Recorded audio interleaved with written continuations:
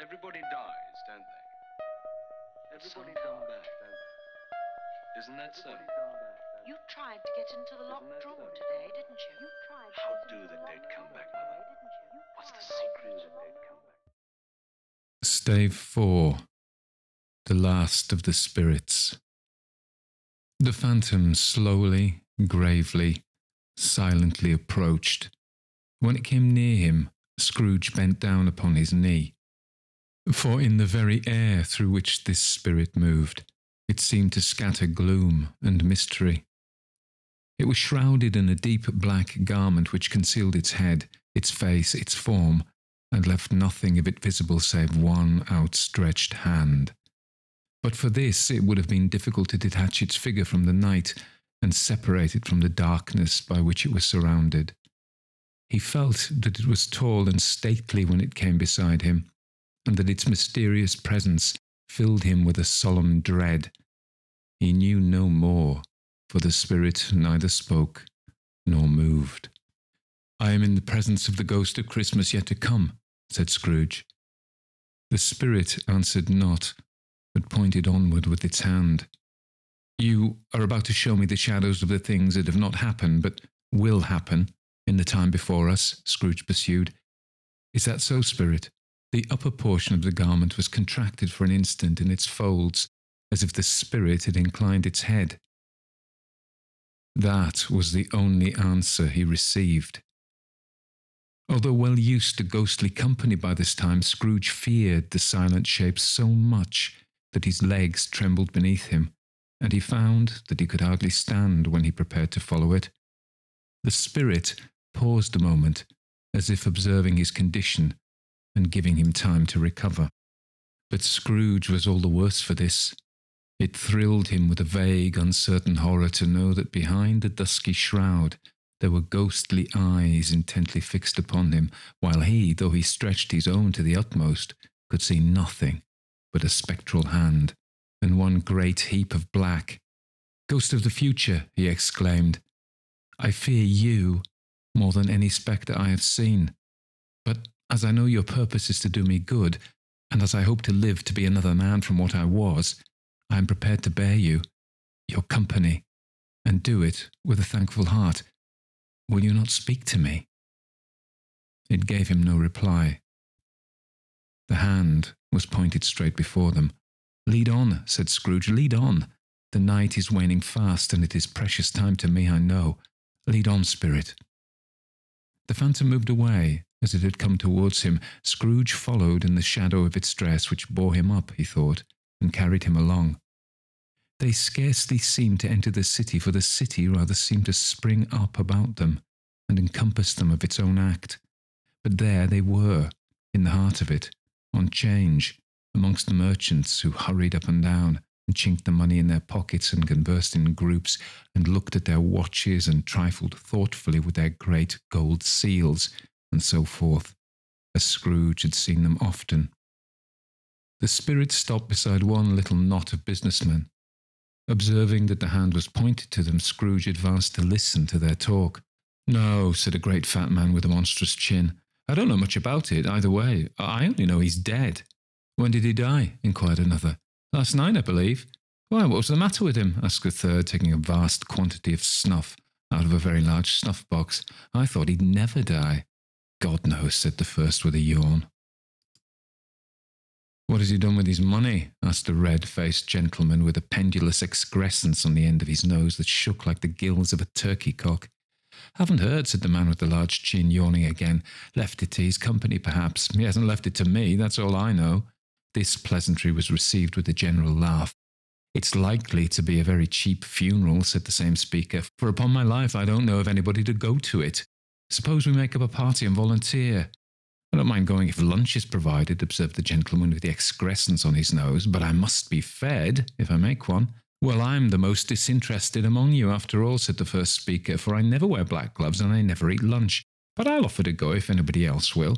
When I come to think of it, I'm not at all sure that I wasn't his most particular friend, for we used to stop and speak whenever we met. Bye-bye."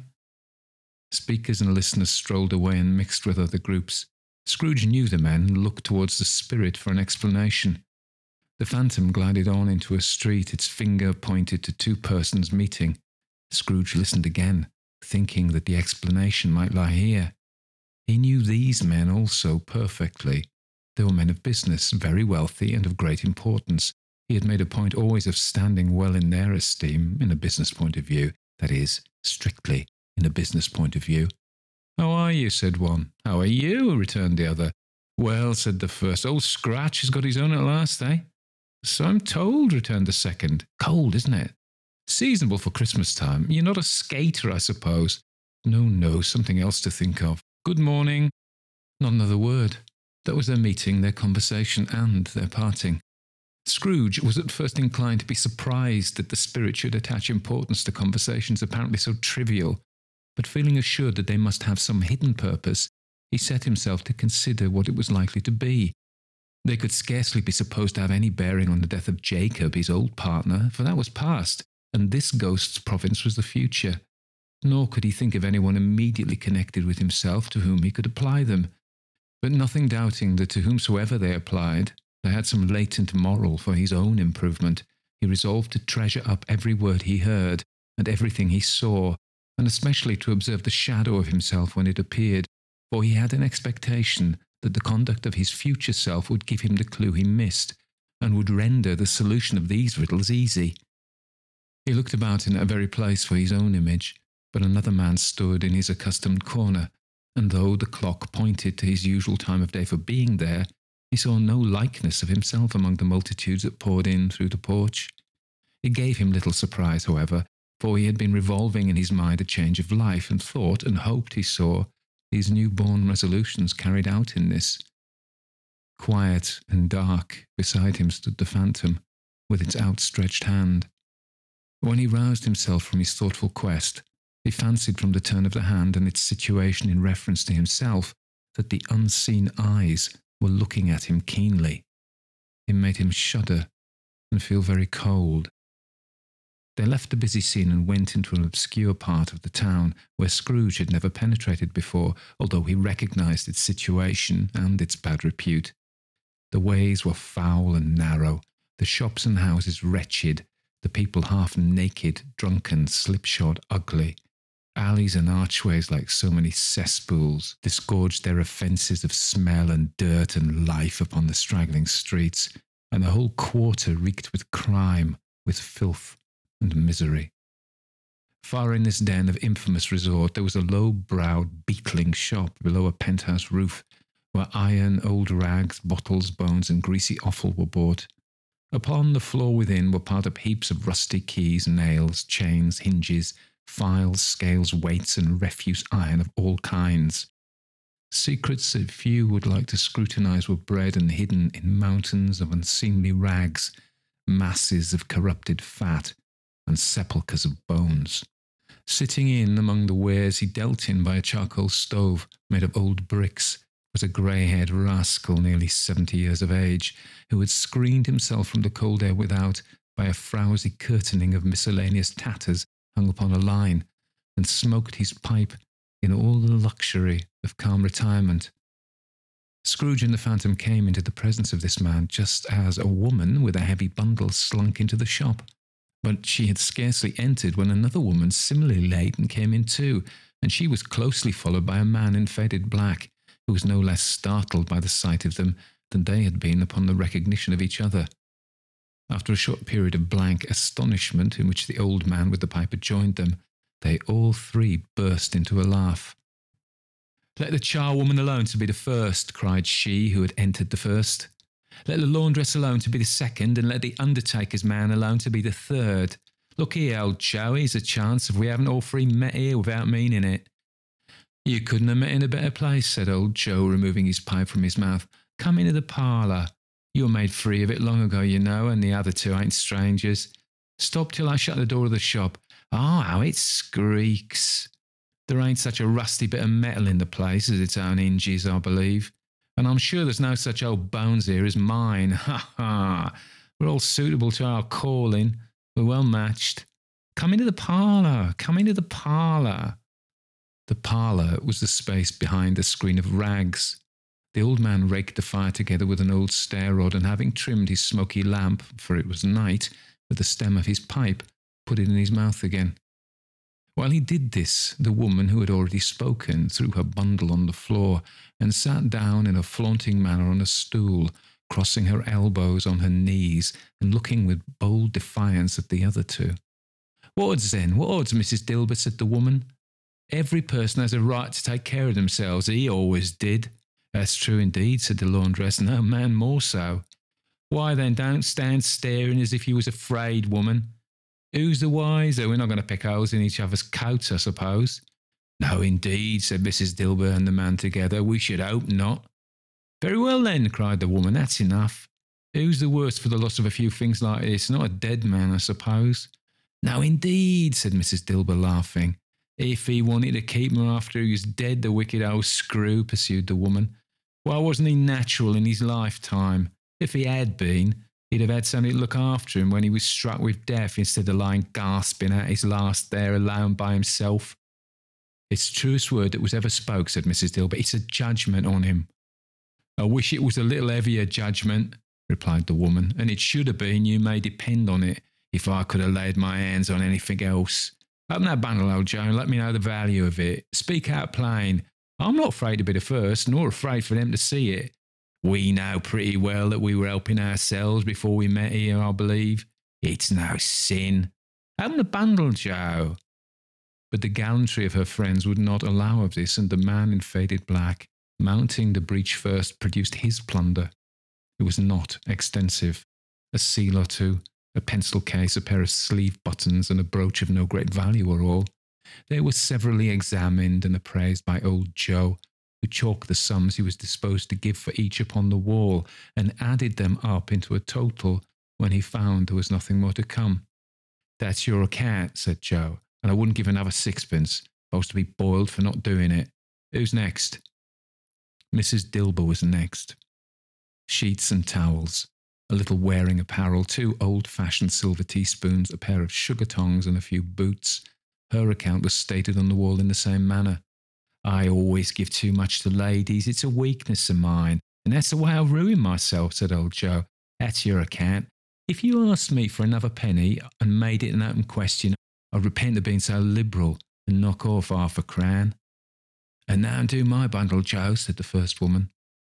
Joe went down on his knees for the greater convenience of opening it, and having unfastened a great many knots, dragged out a large and heavy roll of some dark stuff.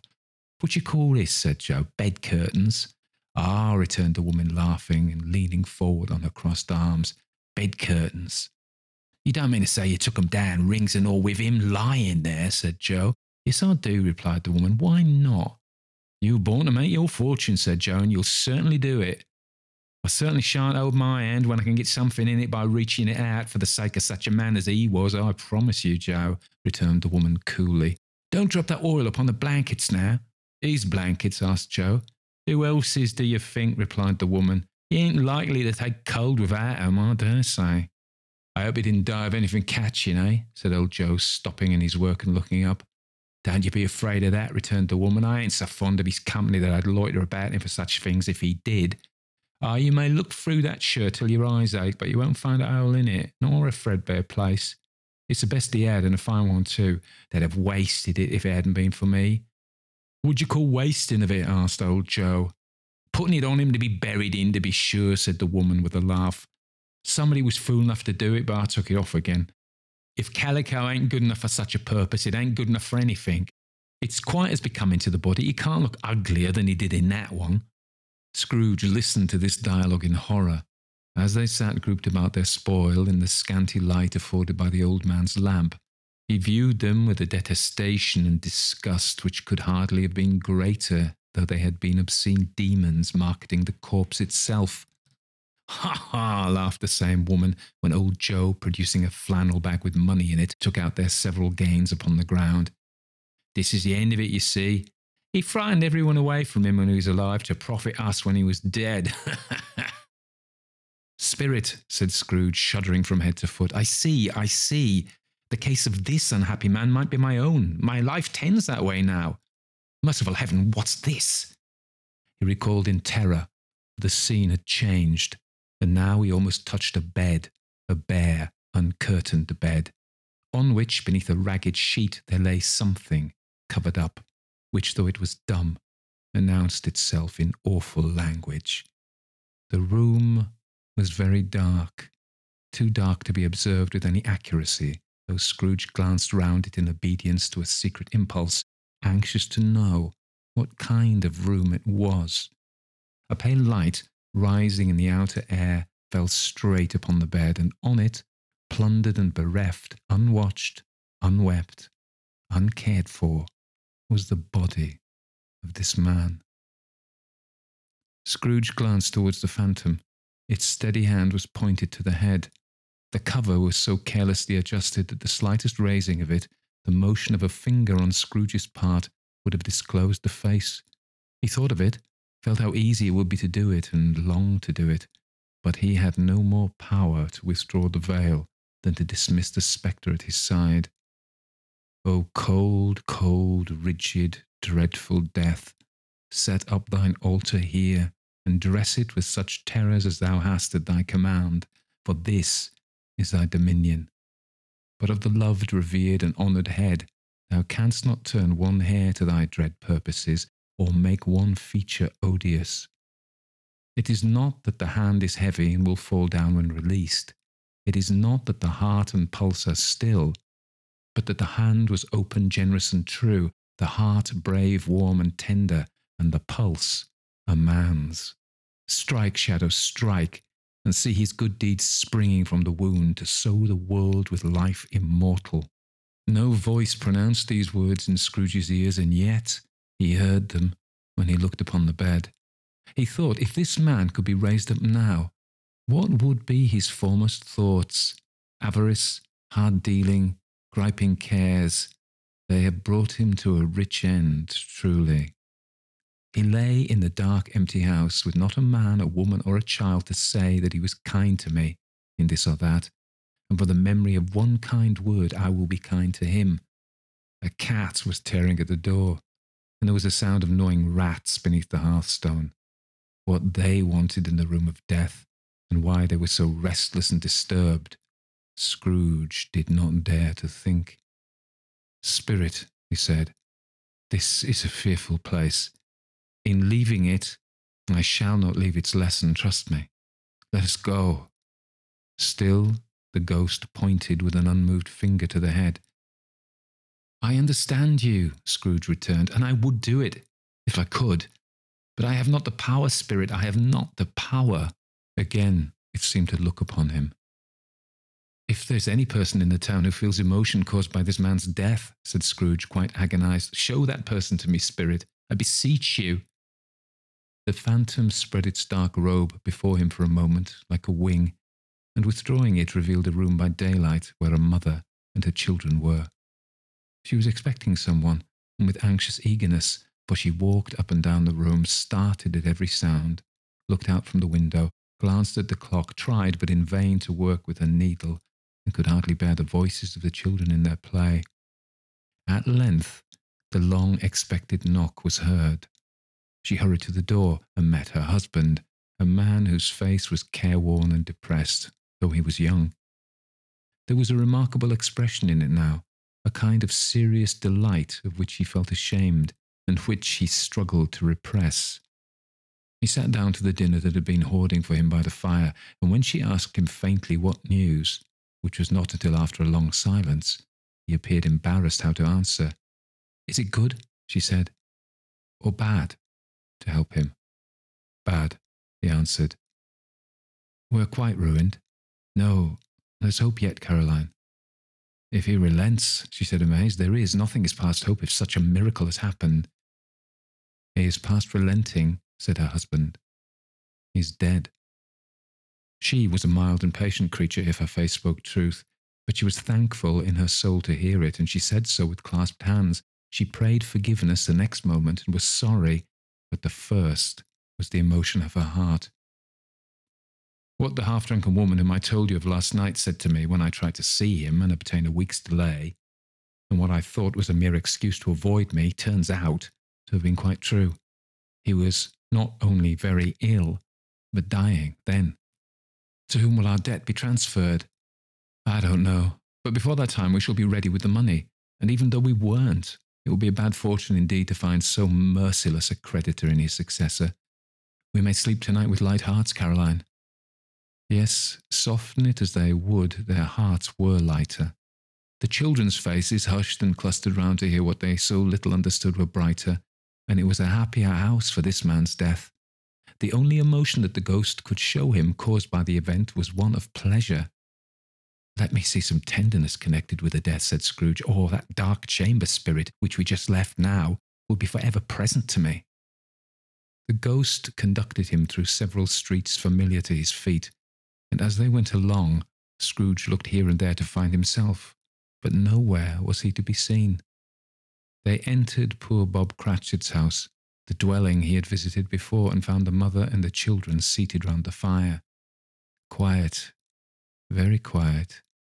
The noisy little Cratchits were as still as statues in one corner, and sat looking up at Peter, who had a book before him.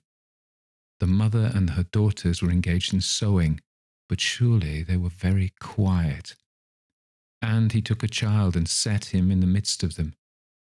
Where had Scrooge heard those words? He had not dreamed them. The boy must have read them out, as he and the spirit crossed the threshold. Why did he not go on? The mother laid her work upon the table and put her hand up to her face. The colour hurts my eyes, she said. The colour. Oh, poor Tiny Tim. They're better now again, said Cratchit's wife. It makes them weak by candlelight, and I wouldn't show weak eyes to your father when he comes home for the world. It must be near his time. Past it, rather, Peter answered, shutting up his book. But I think he has walked a little slower than he used these few last evenings, mother. They were very quiet again. At last she said, and in a steady, cheerful voice that only faltered once, I've known him walk with Tiny Tim upon his shoulder very fast indeed. And so have I, cried Peter, often. And so have I, exclaimed another. So had all. But he was very light to carry, she resumed, intent upon her work. And his father loved him so, that it was no trouble, no trouble. And there's your father at the door. She hurried out to meet him, and little Bob, in his comforter, he had need of it, poor fellow, came in. His tea was ready for him on the hob, and they all tried who should help him to it most. Then the two young Cratchits got upon his knees and laid each child a little cheek against his face, as if they said, Don't mind it, father. Don't be grieved. Bob was very cheerful with them and spoke pleasantly to all the family. He looked at the work upon the table and praised the industry and speed of Mrs. Cratchit and the girls. They would be done long before Sunday, he said. Sunday. You went today then, Robert, said his wife. Yes, my dear, returned Bob. I wish you could have gone. It would have done you good to see how green a place it is, but you'll see it often. I promised him that I would walk there on a Sunday. My little child, cried Bob. My little child. He broke down all at once. He couldn't help it. If he could have helped it, he and his child would have been farther apart perhaps than they were. He left the room and went upstairs into the room above, which was lighted cheerfully and hung with Christmas. There was a chair set close beside the child, and there were signs of someone having been there lately. Poor Bob sat down in it, and when he thought a little and composed himself, he kissed the little face. He was reconciled to do what had happened, and went down again quite happy. They drew about the fire and talked, the girls and mother working still. Bob told them of the extraordinary kindness of Mr. Scrooge's nephew, whom he had scarcely seen but once, and who, meeting him in the street that day, and seeing that he looked just a little down, you know, said Bob, inquired what had happened to distress him. On which, said Bob, for he is the pleasantest spoken gentleman you ever heard, I told him. I'm heartily sorry for it, Mr. Cratchit, he said, and heartily sorry for your good wife. By the by, how he ever knew that, I don't know. Knew what, my dear? Why, that you were a good wife, replied Bob. Everybody knows that, said Peter. Very well observed, my boy, cried Bob. I hope they do. Heartily sorry, he said, for your good wife. If I can be of any service to you in any way, he said, giving me his card, that's where I live. Pray come to me. Now, it wasn't, cried Bob, for the sake of anything he might be able to do for us. so much for his kind way that this was quite delightful. It really seemed as if he had known our Tiny Tim and felt with us. I'm sure he's a good soul, said Mrs. Cratchit. You'll be sure of it, my dear, returned Bob, if you saw and spoke to him. I shouldn't be at all surprised, mark what I say, if he got Peter a better situation. Only hear that, Peter, said Mrs. Cratchit. And then, cried one of the girls, Peter will be keeping company with someone and setting up for himself. Get along with you, retorted Peter, grinning. It's just as likely as not, said Bob, one of these days. Though there's plenty of time for that, my dear. But however and whenever we part from one another, I'm sure that we shall none of us forget poor Tiny Tim, shall we? Or this first parting that there was amongst us. Never, father, cried they all. And I know, said Bob, I know, my dears, that when we recollect how patient and how mild he was, though he was only a little child, we shall not quarrel easily among ourselves and forget poor Tiny Tim in doing it. No, never, father, they all cried again. I'm very happy, said little Bob. I'm very happy. Mrs. Cratchit kissed him, his daughters kissed him, the two young Cratchits kissed him, and Peter and himself shook hands. Spirit of Tiny Tim, thy childish essence was from God. Spectre, said Scrooge, something informs me that our parting moment is at hand. I know it, but I know not how. Tell me what man that was whom we saw lying dead. The ghost of Christmas yet to come conveyed him, as before, though at a different time, he thought. Indeed, there seemed no order in these latter visions, save that they were in the future, into the resorts of business men, but showed him not himself. Indeed, the spirit did not stay for anything, but went straight on, as to the end just now desired, until besought by Scrooge to tarry for a moment. This court, said Scrooge, through which we hurry now, is where my place of occupation is, and has been for a length of time. I see the house. Let me behold what I shall be in days to come. The spirit stopped. The hand was pointed elsewhere. The house is yonder, Scrooge exclaimed. Why do you point away? The inexorable finger underwent no change. Scrooge hastened to the window of his office and looked in. It was an office still, but not his. The furniture was not the same, and the figure in the chair was not himself. The phantom pointed as before. He joined it once again, and wondering why and whither he had gone, accompanied it until they reached an iron gate. He paused to look around before entering. A churchyard. Here, then, the wretched man whose name he had now to learn lay underneath the ground. It was a worthy place, walled in by houses, overrun by grass and weeds, the growth of vegetation's death, not life, choked up with too much burying, fat with repleted appetite. A worthy place. The spirit stood among the graves and pointed down to one. He advanced towards it, trembling. The phantom was exactly as it had been, but he dreaded that he saw new meaning in its solemn shape. Before I draw nearer to that stone to which you point, said Scrooge, answer me one question. Are these the shadows of the things that will be, or are they shadows of things that may be only? Still, the ghost pointed downward to the grave by which it stood. Men's courses will foreshadow certain ends, to which, if persevered in, they must lead, said Scrooge. But if the courses be departed from, the ends will change. Say it is thus with what you show me. The spirit was immovable as ever. Scrooge crept towards it, trembling as he went, and followed the finger, read upon the stone of the neglected grave his own name, Ebenezer Scrooge. Am I that man who lay upon the bed? He cried upon his knees. The finger pointed from the grave to him and back again. No, spirit. Oh, no, no. The finger was still there. Spirit, he cried, tight clutching at his robe, hear me.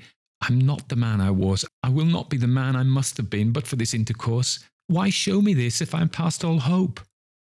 For the first time the hand appeared to shake. Good spirit, he pursued, as down upon the ground he fell before it. Your nature intercedes for me and pities me. Assure me that I may yet change these shadows you have shown me by an altered life." The kind hand trembled.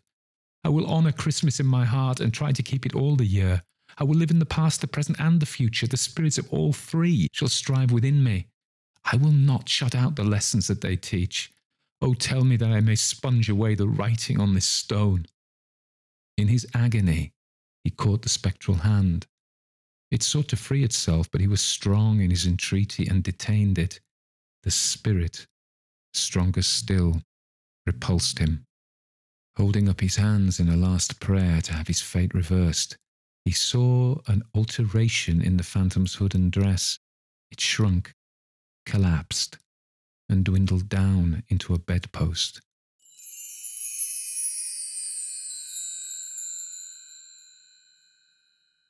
Stave 5. The end of it. Yes, and the bedpost was his own, the bed was his own, the room was his own, best and happiest of all. The time before him was his own, to make amends in. "I will live in the past, the present, and the future," Scrooge repeated as he scrambled out of bed.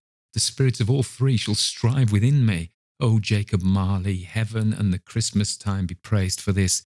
I say it on my knees, old Jacob, on my knees." He was so fluttered and so glowing with his good intentions that his broken voice would scarcely answer to his call. He had been sobbing violently in his conflict with the spirit, and his face was wet with tears. "They're not torn down," cried Scrooge, folding one of his bed curtains in his arms. "They're not torn down, rings and all. They are here. I am here. The shadows of the things that would have been may be dispelled. They will be. I know they will."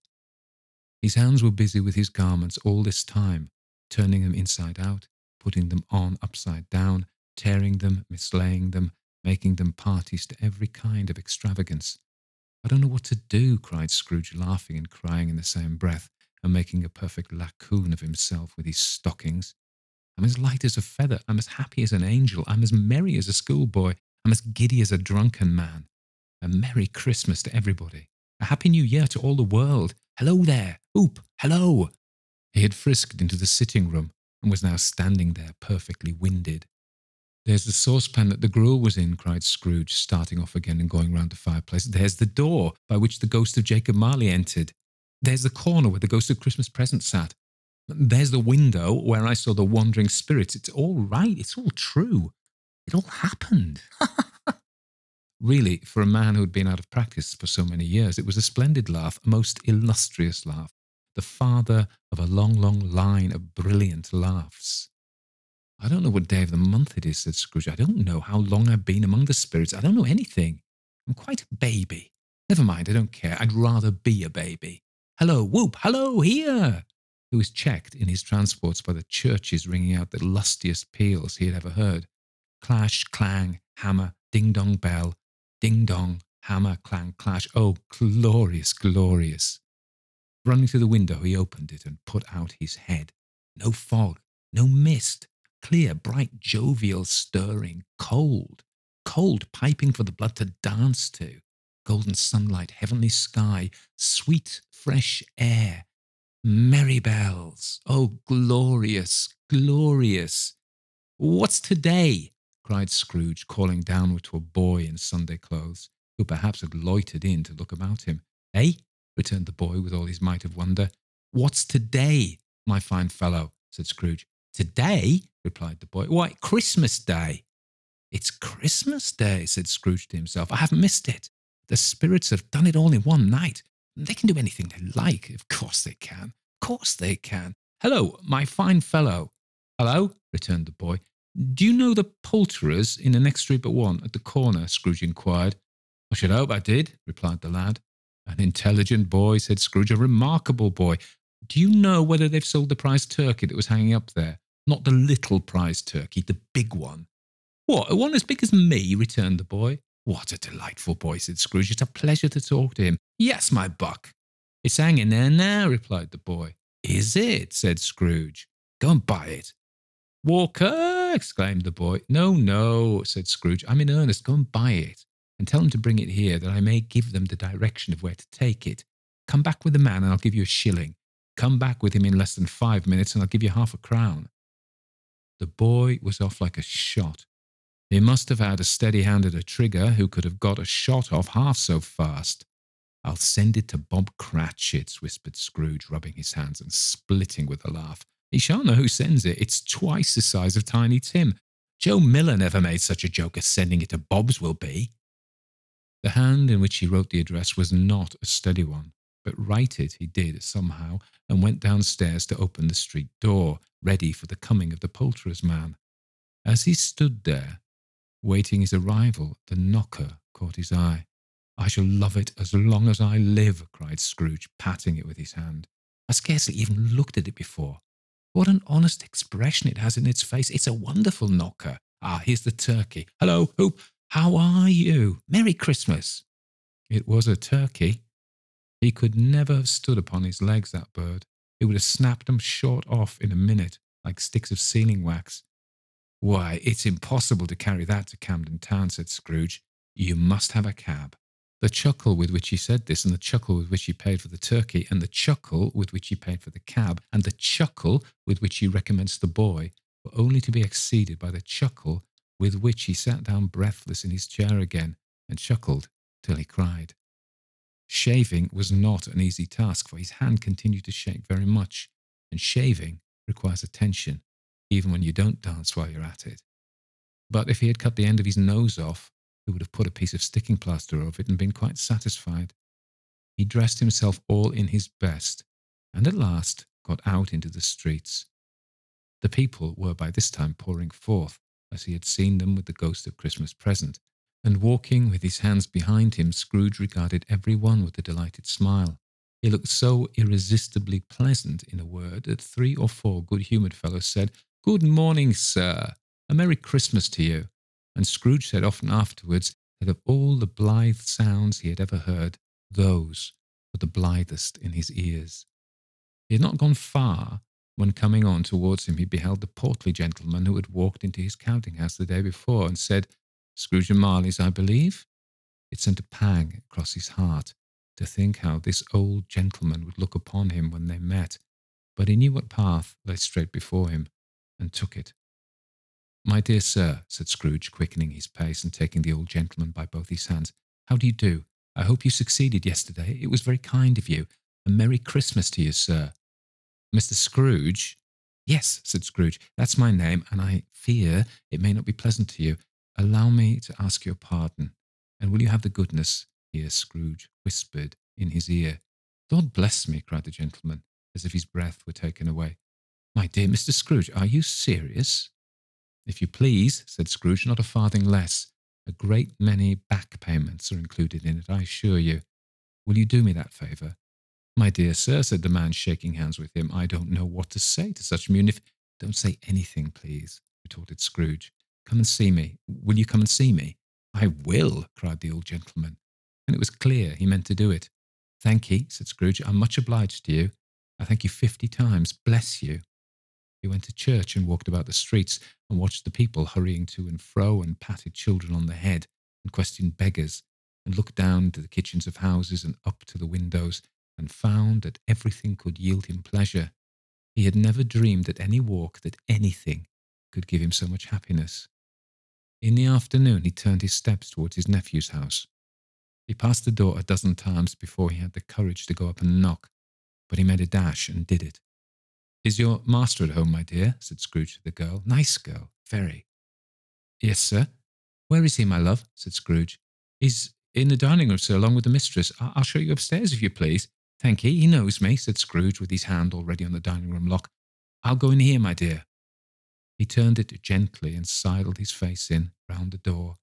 They were looking at the table, which was spread out in great array, for these young housekeepers are always nervous on such points, and like to see that everything is right. "Fred," said Scrooge. Dear heart alive, how his niece by marriage started. Scrooge had forgotten for the moment about her sitting in the corner with the footstool, where he wouldn't have done it on any account. "Why, bless my soul," cried Fred. "Who's that?" "It's I, your Uncle Scrooge. I've come to dinner. Will you let me in, Fred?" "Let him in?" It's a mercy he didn't shake his arm off. He was at home in 5 minutes. Nothing could be heartier.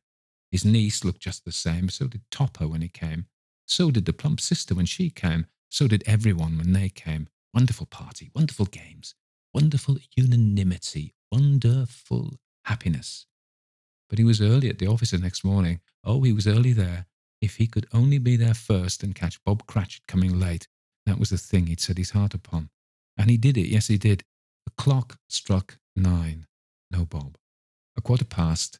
No Bob. He was a full 18 minutes and a half behind his time.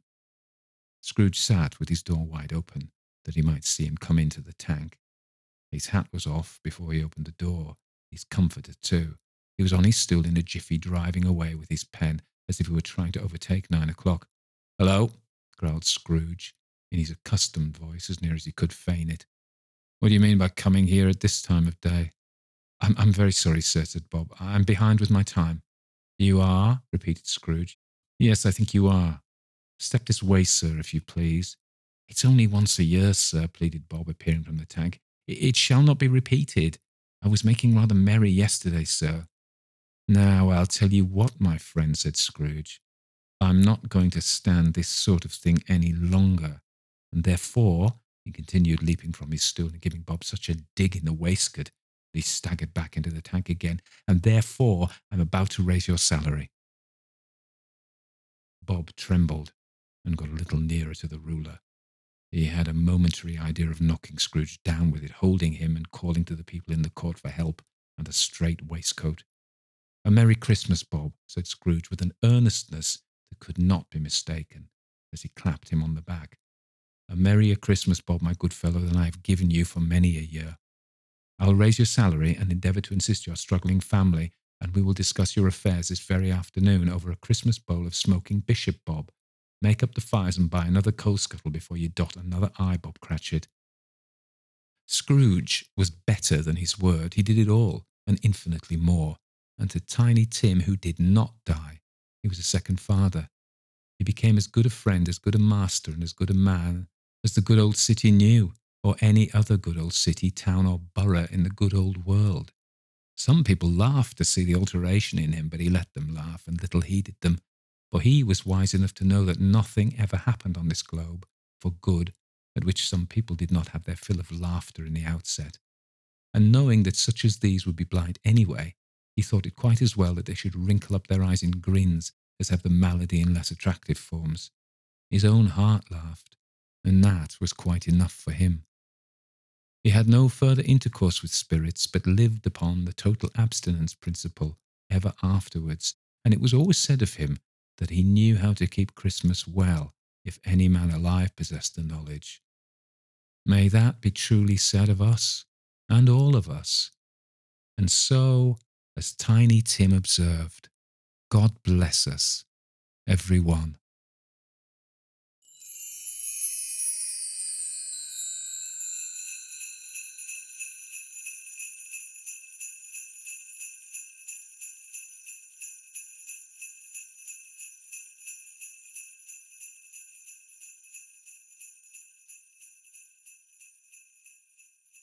So you can see that I found a sleigh bells sound effect, which I enjoyed.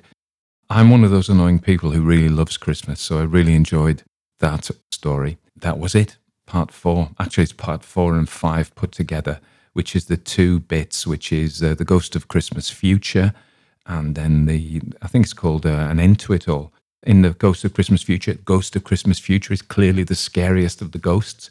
I enjoyed reading out the scary bits of that. He's no jovial sprite. He's just a heap of a black cloak and a pointing hand. And even though at the end, when Scrooge is beseeching him, this spirit's hand quivers kindly, but he doesn't say anything, and he doesn't give Scrooge any answers to his questions, because Scrooge wants to know, can I mend my ways, or is this it? Am I doomed? And Scrooge, it kind of gets the picture. Well, yeah, I'm still going to... He's let off the hook, even though he doesn't know why. And I suppose that might be a plot hole, because Scrooge isn't actually told. He's worried that he isn't going to be let off the hook, and then he kind of suddenly assumes he will be. Correctly, as it turns out. Well, we believe correctly, because we don't know what happened to Scrooge when he died. But there we are. We presume that. I enjoyed this, the Ghost of Christmas Future. I enjoyed the scary ghost bit. And if you see any adaptations of A Christmas Carol, this is always the scary ghost. The others are a bit jokey, aren't they? I love Scrooged, actually. Tom Waits as the Marley equivalent driving the taxi is pretty cool. But there we are. The first bit, the scene with the charfolk, the charwoman and the Undertaker's man. And you may argue that that is classist. I think it's a really good masterpiece, really. It shows that the working people, what they think of Scrooge. And you might go, oh, there they are with the Cockney accents and stuff like that. But if you think also Dickens has shown us the businessmen who are fairly dismissive of Scrooge. He's dead, and they're going to make up a party. They in their upper middle class way are equally. So I don't think it is classist to show. He's showing, in fact, all strata of society despised the old Scrooge. The other device that we have is that he withholds the information. We know who it is dead. I mean, is Scrooge thick or what? Because it's obvious. But there's that thing, a writerly thing, whereby we know who it is. The writer knows, Dickens knows that we know. It's only Scrooge that doesn't know. And we're screaming out, Scrooge. It's like, when people go down in the cellar in a horror film, we're like, no. And that's all done on purpose, isn't it? Nobody is really as stupid as that, or are they? And Scrooge isn't this stupid, really. So again, but we can forgive Dickens because he does it well. And then the last walk to the walled graveyard, and there's something about the walledness of the graveyard that makes it spookier. And we know what he's going to read. We know he's going to see his own name because we've seen all the adaptations, actually. But, even if we hadn't, this was our first time, I think we'd guess. So good. And then the next bit was the jokey old Scrooge buying the turkeys and having a bit of a lark with the poulterer's man and all. Well, I've got to be careful what I say there. He did not have a lark with the poulterer's man, and that is a slander.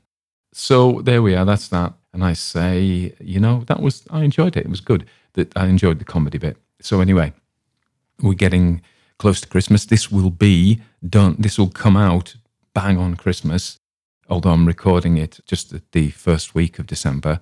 So if you're in Substack or Patreon, you get it straight away. But the standard podcast is, that's a reason to sign up, isn't it? Oh. Anyway. So I love winter, and I'm going to give you a bit of M.R. James for Christmas because I know you want one. I'll do a bit more Poe in the new year as well because there have been calls for that. And then I'll indulge my tastes. I've got a Richmal Crompton story about a painter's model. If you remember, we've already done one, the Yellow Sign, about a painter's model. So there are kind of spooky stories about painter's models. Otherwise, lined up. Yeah, I've got various ones lined up. Definitely M.R. James. Definitely for Christmas. Okay. So music, Heartwood Institute, Some Come Back, link in the show notes. The very end, after the sleigh bells, is Dvoinik, A Ghost Story. We've heard before, ominous, lovely and ominous. Yeah, sign up. Begging Bowl, begging for Christmas. I'm sitting outside in the cold and snow. I'm not really, it's actually red hot here. I've got my Christmas jumper on. I'm cooking.